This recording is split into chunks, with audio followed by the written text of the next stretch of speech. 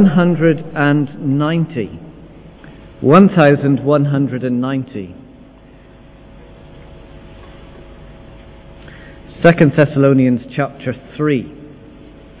And we're going to read the whole chapter.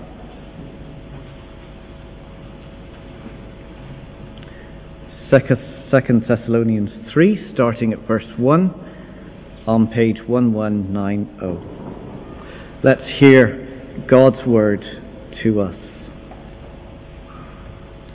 Finally, brothers and sisters, pray for us that the message of the Lord may spread rapidly and be honoured, just as it was with you.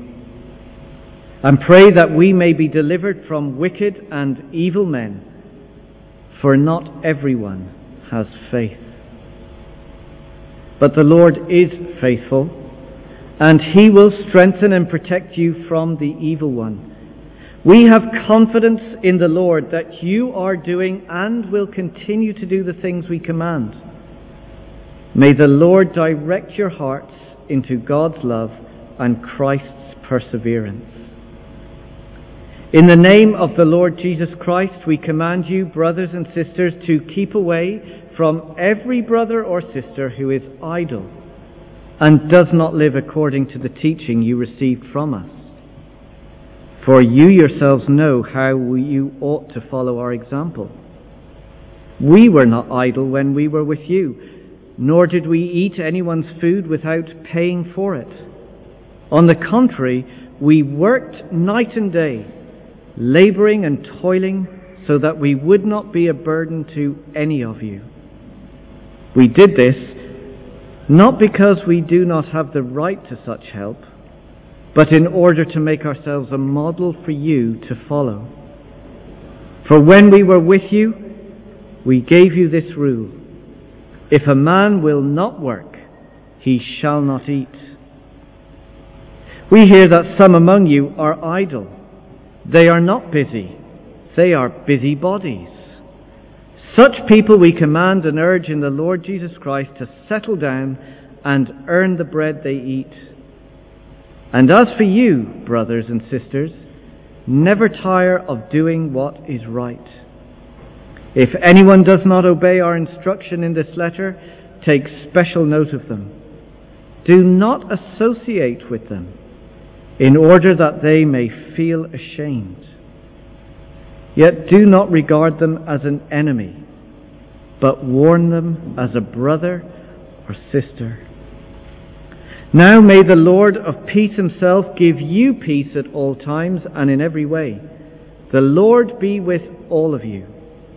I, Paul, write this greeting in my own hand, which is the distinguishing mark in all my letters. This is how I write. The grace of our Lord Jesus Christ be with you all.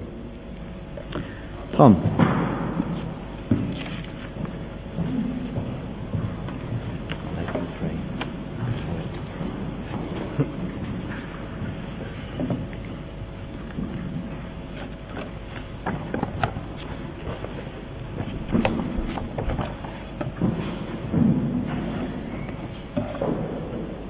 Good morning. It's great to be here in Carrigaline with you all. Just before we start, I'm very conscious that this is God's word. It's what He says, and we need His help to understand it. Who are we just to look at it flippantly and think we can understand all that it says? So we're going to pray and ask for His help in understanding what it says today. Father, we thank you for giving us your word, the Bible, that you have shown us who you are through the words of these pages, and ultimately through your Son Jesus. And now as we look at this very specific passage, written in a very specific point in time, help us to understand it. Lord, I need your help as I explain it. I pray that we would understand what it means and how that applies to us today. Amen. It has to be done. It pays the bills. I love what I do. I wish I had a better job. I'm always so bored. What's our attitude towards work? Is it something that we despise having to do? Are we obsessed with it? Are we earnestly trying to find it? Are we physically not able for it? Have we finished with work? Are we retired? Should we even bother working? Well, Paul has a lot to say about work in this passage, and we'll be looking how he finishes off the letter to the Thessalonians. We looked back in July at the first chapter, and now we're going to look how he finishes this letter. But as we think about work today, please don't just think employment. As Google put it nicely, work is an activity involving mental or physical effort done in order to achieve a result. Not necessarily you need to be paid for it. It's not employment. We're thinking about work in general. So we need to remember who he's writing to. So Paul's writing a letter. It's not just a book that he wrote. He's actually writing to a group of people, a church like this, in a place called Thessalonica. So these people have been facing a lot of trouble, as you might remember, both externally and internally. But at the very start of the letter, he reminds them that they are being kept in God the Father and the Lord Jesus Christ. Paul is writing to encourage them and instruct them as God's people. So they face fierce persecution from outside themselves, as we heard in chapter 1, and they face conflict and trouble from within, as there were some who had very bad attitudes towards work and working. So a quick overview. Paul in chapter 1 speaks of God's justice and Christ's revelation. In chapter 2, we see him reassure the church about what must happen before Jesus comes back. We see a man called the man of lawlessness, and he encourages the church to stand firm. And now in chapter 3, Paul gets practical and provides very helpful teaching for the church. And it's not just for Thessalonica, not for just that place in the ancient world, but with God's help we can understand what it means for us in Carrigaline, in County Cork, in Ireland today. Okay, so the first thing that Paul talks about, we're stuck, is 1, prayer for work. So in the first 5 verses, we see the first thing in this last chapter is Paul's request for them to pray. But to pray for what? Prayer that God would work through Paul and his team of workers. And there are 3 main things that he mentions in these first few verses. So in verse 1, what does it say? As for other matters, brothers and sisters, pray for us that the message of the Lord may spread rapidly and be honoured, just as it was with you. So Paul's main concern is that the message of the Lord, that is the gospel, would spread and be honoured. So the image that Paul uses here is literally that the message of the Lord would run. It's an image that the hearers at the time would be very familiar with, and it's one he used in a similar letter to the Corinthian church, when he was talking about an athlete. But not just that this message would spread and would go far, but that it would be honoured.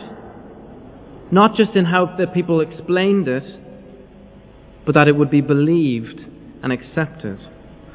Paul is wanting people to hear and believe the message of the Lord. But what is the message? It's the message that God has provided a way to be forgiven for rebellion against God.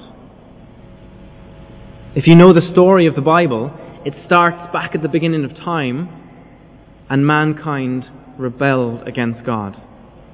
And ever since, man has been living, men and women, humankind, has been living in a way that goes against the way that God wants us to live. And that causes separation. But this message is that there's a way to be forgiven for this rebellion and to be in the presence of God forever. And because we don't live in this way that He wants us to live, we're separated. And without His help, we'd be destined for much worse. So with Him we can be forgiven. Without Him, look at chapter 1, verses 8 and 9. We're going to do some flicking. We're all used to flicking a lot, flicking around the TV, flicking through magazines, flicking around the internet. So it's no exception, we'll flick a lot today as well. Verses 8 and 9 in chapter 1. Listen to this. He will punish those who do not know God and do not obey the gospel of our Lord Jesus. They will be punished with everlasting destruction and shut out from the presence of the Lord and from the glory of His might.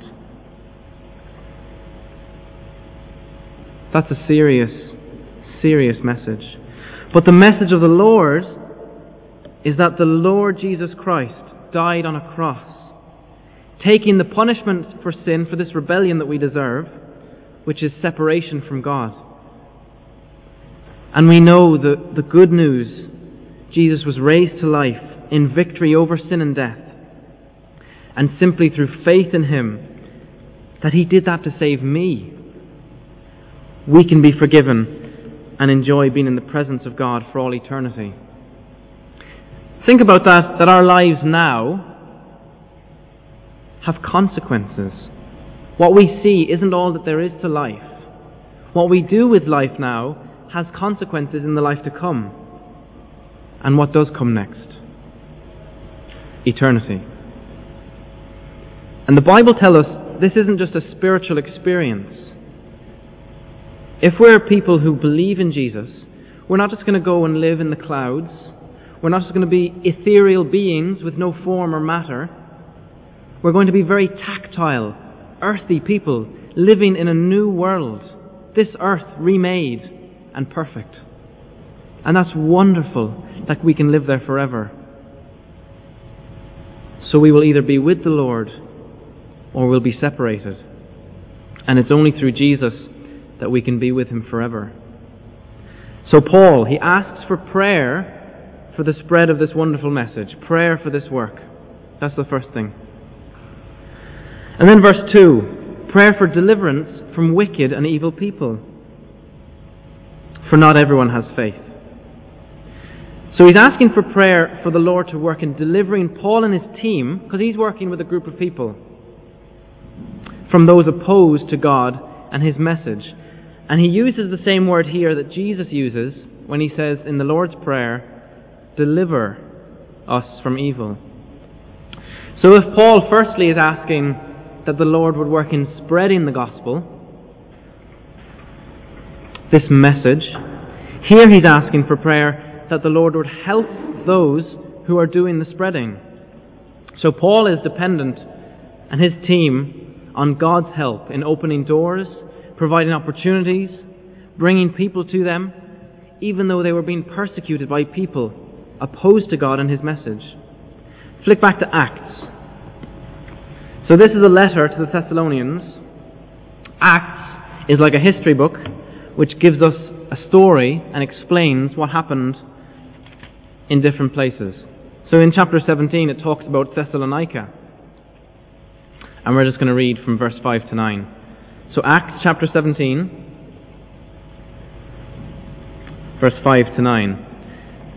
So Paul visited this city. He preached this message of the Lord, the gospel. Some people accepted it and believed. But verse 5. But other Jews were jealous. So they rounded up some bad characters from the marketplace, formed a mob, and started a riot in the city. They rushed to Jason's house in search of Paul and Silas in order to bring them out to the crowd. But when they did not find them, they dragged Jason and some other believers before the city officials, shouting, "These men who have caused trouble all over the world have now come here, and Jason has welcomed them into his house. They are all defying Caesar's decrees, saying that there is another king, one called Jesus." When they heard this, the crowd and the city officials were thrown into turmoil. Then they made Jason and the others post bond and let them go. So there was this fierce persecution, and Paul is praying for work, that God would work in helping those spreading the gospel. So it's worth mentioning here at this point, about who these gospel spreaders are, or who they should be. Is there an elite, super spiritual team of gospel spreaders in this church who we need to pray for? Or in any church? No, not at all. We're going to look at Paul's instructions for work in the verses that follow, but this work of spreading the gospel, of telling other people about Jesus, is not just for a few, it's for everyone. I'm paraphrasing our principal in our college in Dublin, in IBI, but he has suggested that the Great Commission, the last words of Jesus to his disciples, may have been better named the Everyday Commission, for everyday Christians. It's for everybody. Jesus' command to go and make disciples of all nations is for all of us. Whether we're people who work in Christian jobs, secular jobs, whether we're job seekers, stay-at-home parents, volunteers, students going back to school, college, if we're retired, whatever we're working at, it's our responsibility to be gospel spreaders. And we need the Lord's help with this. We need to be praying for each other and encouraging each other to this end. So just before Paul goes on to encourage the believers, to pray for the believers, he takes a moment to encourage them in verses 3 and 4. What does he say? But the Lord is faithful, and he will strengthen you and protect you from the evil one. We have confidence in the Lord that you are doing and will continue to do the things we command. So verse 4 then goes on to show how Paul has confidence in those he's writing to, that they are and will continue to do what Paul and his team commanded. He's encouraging these believers. And in the final prayer for work is that the Lord would direct the believers' hearts. Look at verse 5. May the Lord direct your hearts into God's love and Christ's perseverance. So God's love and Christ's perseverance. We now, today, just as they did then, need the Lord to be directing our hearts to His love and looking to our Saviour Jesus for our example of perseverance. Our personal relationship with the Lord is of utmost importance when serving Him and doing His work, in spreading His gospel.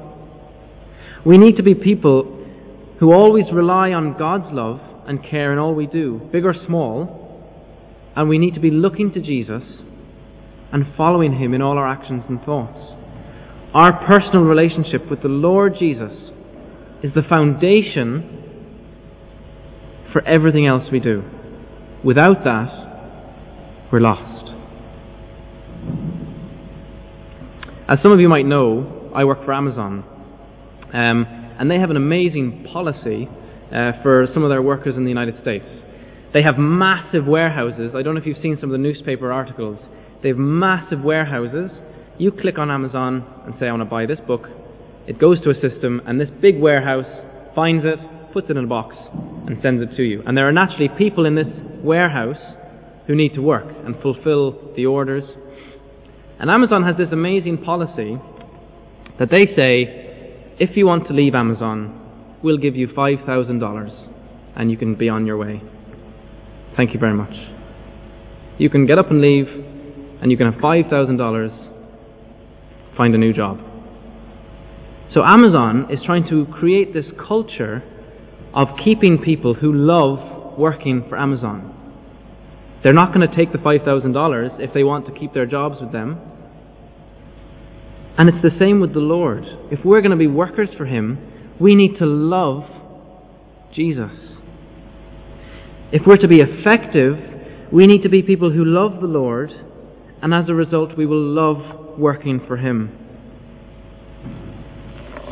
We need to first and foremost love the Lord with all our heart, soul, strength and mind, and then loving others and serving them will follow. So we need to be looking to God's love and Christ's perseverance, His example, as we go about our lives. So that's one, prayer for work. The second thing, instructions for work. We move on to some very practical, down-to-earth instructions that Paul is giving to the Thessalonian church. But first, why on earth would they listen to Paul? What authority does he have? Who's this Paul anyway? Why does he write so many letters? So listen to the start of verse 6. Back in chapter 1.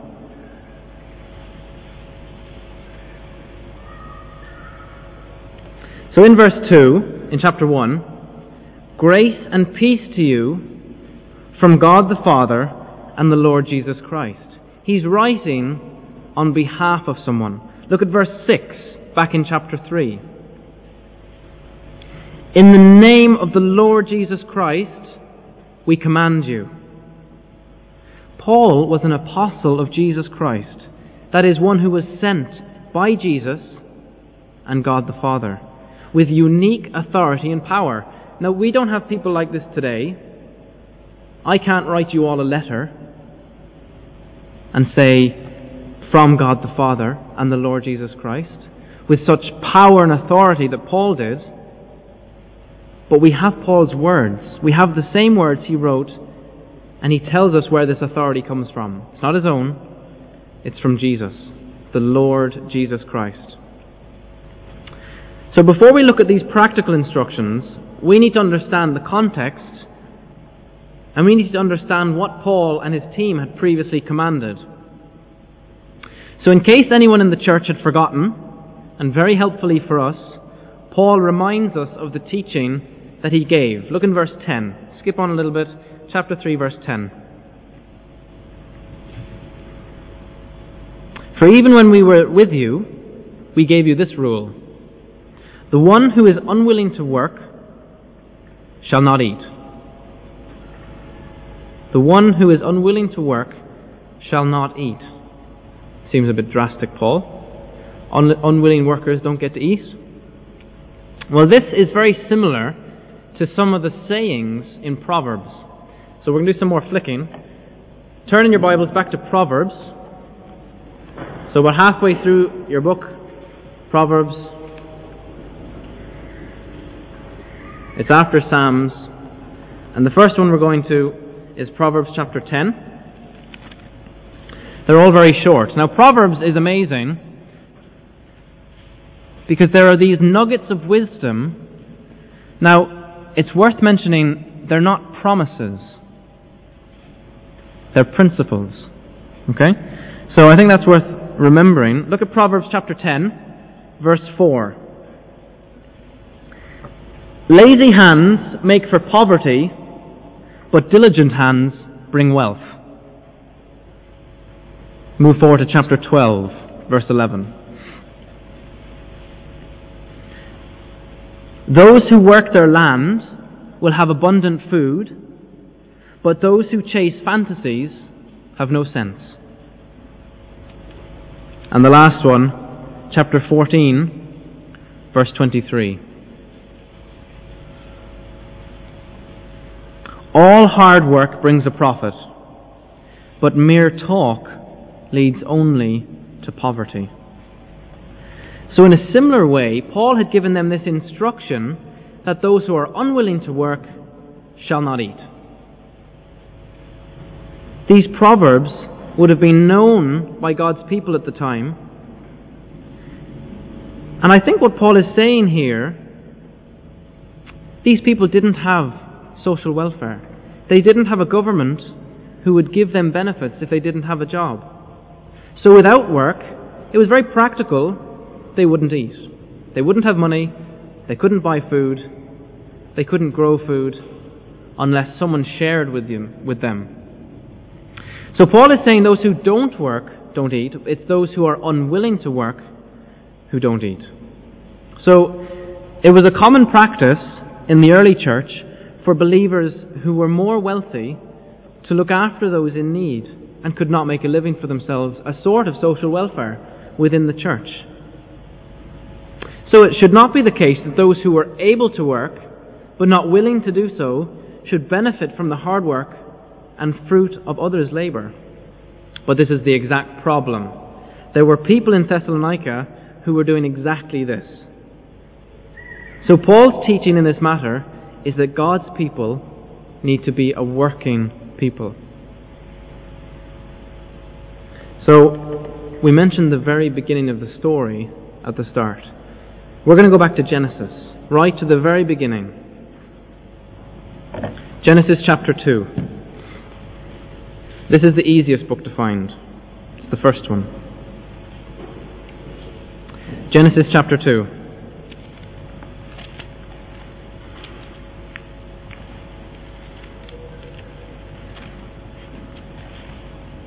Okay, so the story of this world, the history of this world, is that God created all things. And listen what He did in the beginning. It's chapter 2 and verse 8 to 9.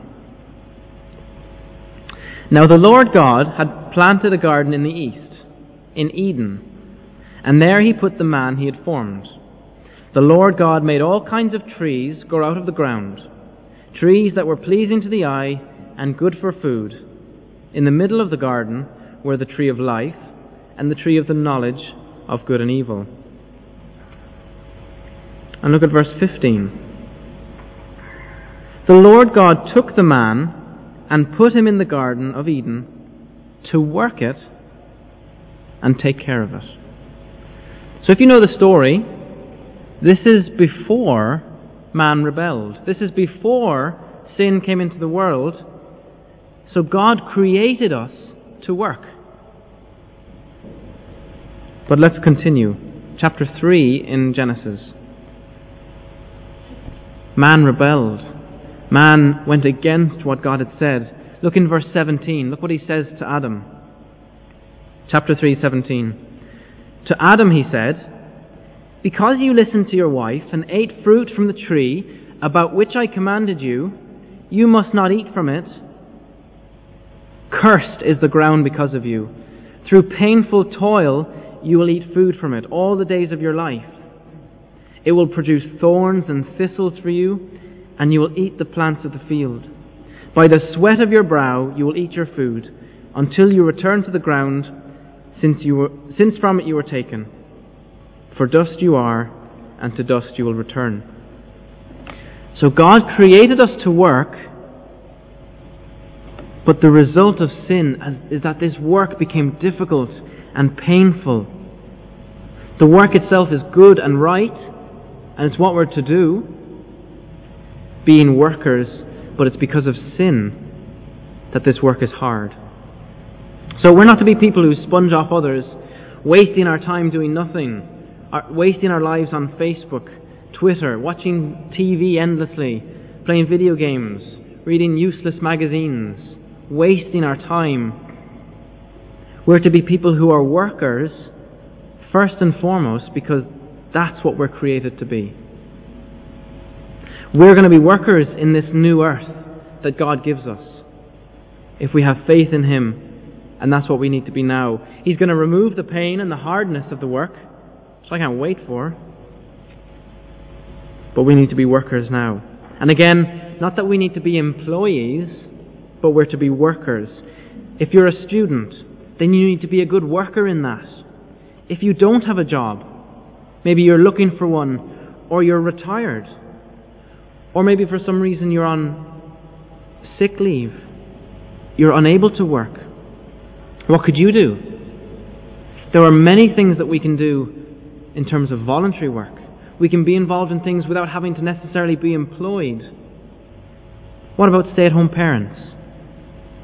It is good and right to be working, and it is hard work in that role. And I just want to say at this point, it's really important to remember this. We talked about having faith in Jesus, but we're not to work for the Lord to earn or even maintain His favour and salvation. That is impossible and can't be done. Our lives in this world is not about how good we are or how much we work. It's about faith in Jesus. We work for the Lord as He's calling us to live like this because He has already shown us His favour and given us His salvation. We need to get the order right, or we're going to have a very unhappy life and a very hard life. Okay, so on to Paul's instructions. He's very practical. The first instruction to the church from Paul is that they're to keep away from the idle believer. Paul commands the believers in Thessalonica to stay away from the believer who's idle and disruptive, who doesn't live according to the teaching they received. The teaching that they need to be people who work. He says it in verse 6.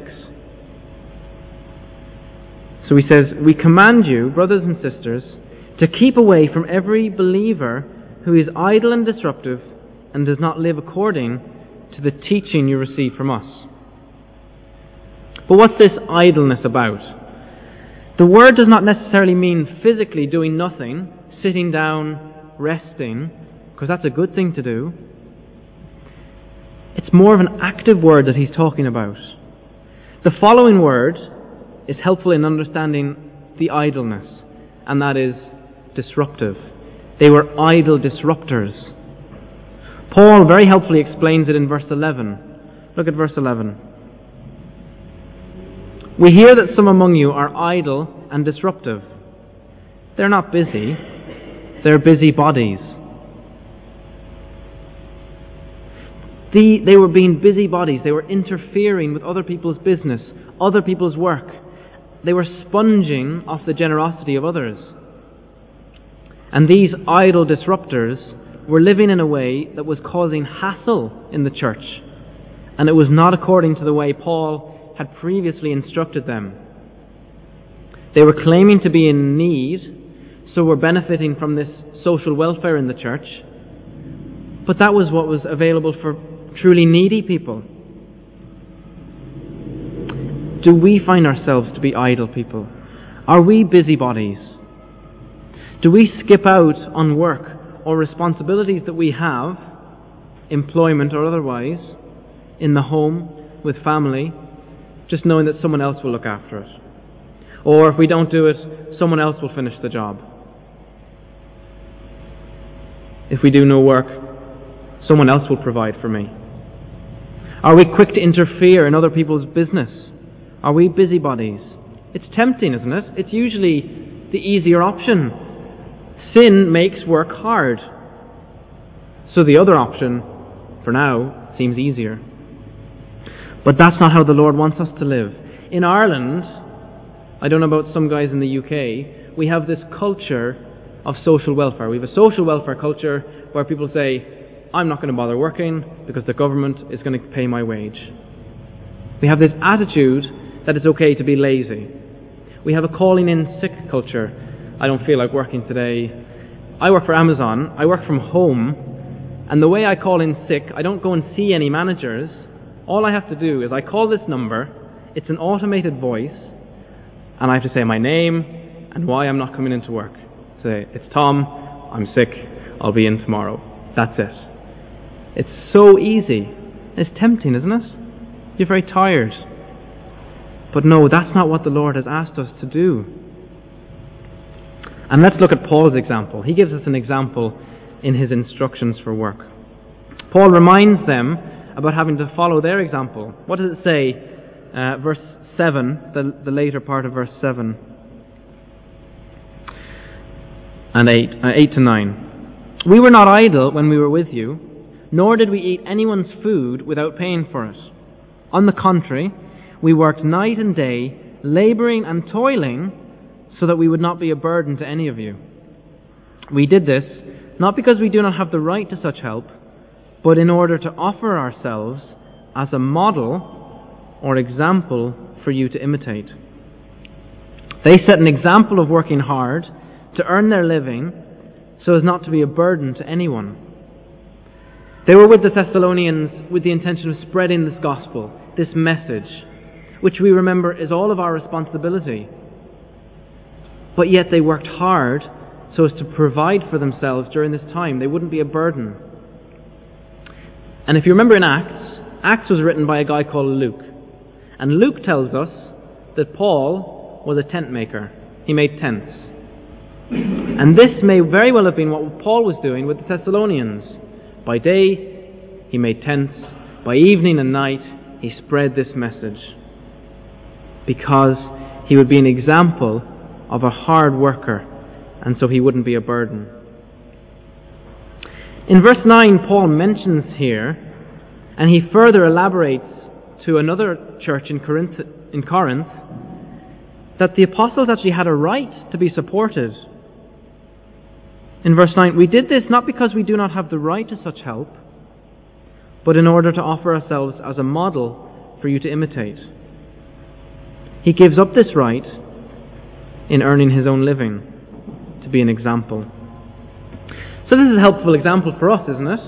Seeing how this work of gospel spreading, of spreading this message, can be done regardless of whether you have a secular job or a job specific to Christian things, or you don't have a job that you're paid for and you're in voluntary work, you're at home, you're a student. We don't need to be a Christian worker or a foreign missionary to be gospel spreaders, or even a youth worker. Even Paul did it. He made tents. In fact, we need people who are tent makers, people who have jobs as well, so that they can provide for their family and also for others who are in need. So don't think what you do, what you work at, your job, is not doing God's work. It is. Or think that I'll be doing God's work as soon as I work for a church, or in a mission, or a Christian organization. We are doing God's work because He's called us to be His workers in the places that we are, spreading the gospel as we go, the everyday commission for everyday Christians. So, and we remember what we said earlier, we're all to be gospel spreaders everywhere we work, regardless of whether it's a job or employment. We're called to spread the Lord's message. So Paul's final instruction for work in verses 11 to 12 is aimed at the idlers. So this, before it's been to the church, now it's aimed at the idlers, these loafers, these busybodies in the church. What does it say? We hear that some among you are idle and disruptive. They're not busy, they're busybodies. Such people we command and urge in the Lord Jesus Christ to settle down and earn the food they eat. Paul is very clear and straight to the point. Settle down. Earn the food you eat. Or some translations say, earn the bread you eat. If you're someone who's a sponger, a loafer, an idle disruptor, a busybody, then you need to get your act together, because you're not living in the way that you were created to live.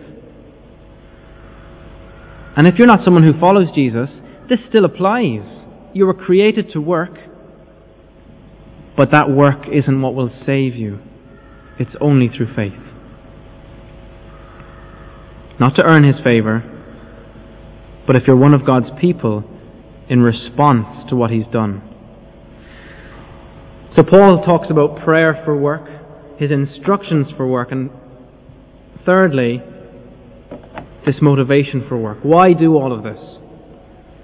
In these last few verses of the letter, we can see the reasons to be motivated to be workers.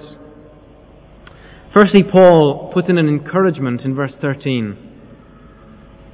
And as for you, brothers and sisters, never tire of doing what is good. We need to be encouraged like this sometimes, don't we? Have you ever continued to do what is good, what is right, and it becomes difficult and frustrating? Is there someone awkward at work? Is there a family member you don't get on with? Is one of your kids driving you mad this week? Is there someone that you always tell the gospel to, share your faith with, but they don't care? Well, Paul encourages you, don't tire of doing what is good. Keep going. We need to keep going in it. And Paul elaborates slightly more in another letter to the Galatians in chapter 6. Quickly flick to Galatians. It's a couple of books back. Chapter 6 in verse 9. So to the Thessalonians he says, never tire of doing what is good. To the Galatians, another church, another group of people, chapter 6 verse 9, he says, let us not become weary in doing good, for at the proper time we will reap a harvest if we do not give up. At the right time we will reap a reward as we continue to do what is good. The Lord is in control, and He knows that as we work for Him, He will bless. Maybe not in the way that we would think or imagine, but we will reap a reward. Have you ever been motivated, as we move on to the end of the chapter, by something because of the negative consequences of not doing it? What about paying your bills? You want electricity in your house, don't you? So you pay your bills, or else you live in darkness. Now we know that as Christians we should pay our bills because we use what we need. In our house we don't have gas, we have electricity, but our central heating is done with oil. We don't have oil on tap, and we have to buy oil and put it in a big tank behind our house. And oil is really expensive. But if we don't buy oil, what happens? We freeze. We're coming up, it's the end of September, we're kind of pushing it now. We need to start buying oil, turn on the central heating, or else we'll freeze. So the negative consequence is we'll be freezing without the oil. And naturally, part of our motivation to do something will happen because we don't do it. What about you guys at home? If you don't clean your room, no pocket money this month. Don't do the dishes, no TV tonight. Naturally, we're motivated, and Paul has a warning for those who don't obey. Let's look at these next two verses in verse 14 and 15. Take special note of anyone who does not obey our instructions in this letter. Do not associate with them in order that they may feel ashamed. Yet do not regard them as an enemy, but warn them as a fellow believer. Paul has this warning for those who are ignoring what he says. He speaks about discipline within the church. A huge topic we can't cover today, but there are a couple of things we can learn briefly. So the Thessalonian church are not to associate with those who don't obey his instructions in this letter. So this is not just for all those everywhere who don't obey, inside the church and out, because then there will be an awful lot of people not to associate with. But Paul's saying not to associate those within the church who don't listen to him. But why? So they might feel ashamed. So they would see that what they're doing, their disobedience, has consequences, and that they would feel ashamed of how they're living. And not just for the laugh, so they'd feel bad, but so that they would be brought back into that fellowship of believers.